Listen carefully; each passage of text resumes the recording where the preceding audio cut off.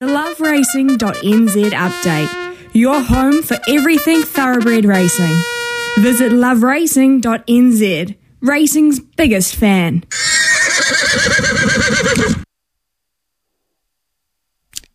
"27 away from 11. Yes, it is LOVERACING.NZ. Let's do some racing chat here. Of course, the Grand Tour continues this week when we have the Group 1 Arrowfield stud plate at Hastings. Now, there's a lot to take in here, and I'm very excited to rip into this for the next 2.5-3 minutes as we try and work out what's going to happen. $400,000 Group 1 weight for age mile. The second of the Group 1s for the season. An absolute ripper. And a field that is worthy of the race. But, and it is a but, the caveat goes on what sort of track we're going to play into when we want to have a look through this field and find what we want to back.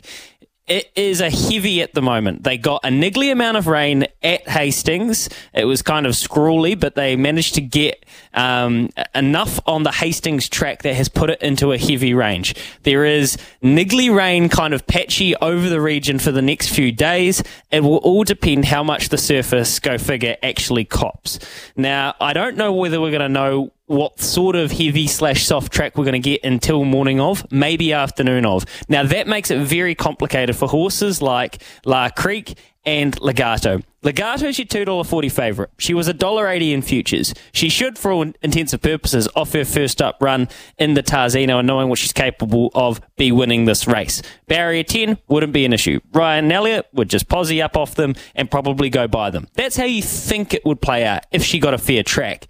But the bigger picture is the Kelsos aren't going to put her through the muck and tire her legs out with massive things on the campaign horizon in Australia. You just would be silly to do that on a bottomless heavy track. If it was an 8, a 7, you'd probably run it, I imagine.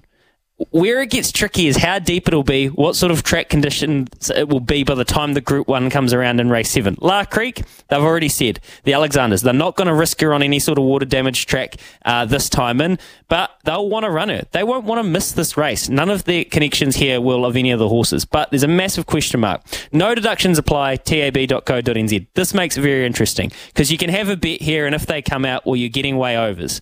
What I would do, I would have $50. I would have 15 on Call Sign Mav. His run was superb fresh up in the Tarzino. He will go through anything. He has won this race before. He loves the mile. I've got no issue with backing Call Sign Mav at $26 for 15s. I would go down. Sharp and Smart is definitely going to start. He goes through the heavy.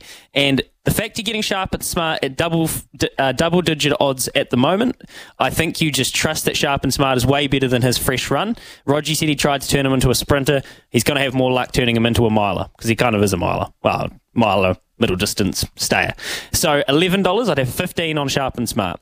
And here's a smoky for you. Aromatic at $26. Her run was good. She'll be flashing late. She'll come home. She likes the distance better than she likes the sprint distance. Second up is a state she's performed very well in. She gets Warren Kennedy, and she will go through the heavy track at $26. That's how I would play it at the moment, not knowing whether Legato, La Creek is going to start. Obviously, Mustang Valley is the massive threat. $2.80 at the moment. That moved from $3.20. She will go through everything and be hard to beat, especially if Legato and La Creek come out. But I want to chase big odds, and not in the hope, but in the with a decent enough probability that Legato doesn't race. So I want to chase the odds. Aromatic, Call Sign Mav, Sharp and Smart. 3 little plays, and then we'll reevaluate on Saturday. That's my summation so far of the Arrowfield stud play. It is a ripper. I cannot wait for Group 1 season to resume in a couple of days' time.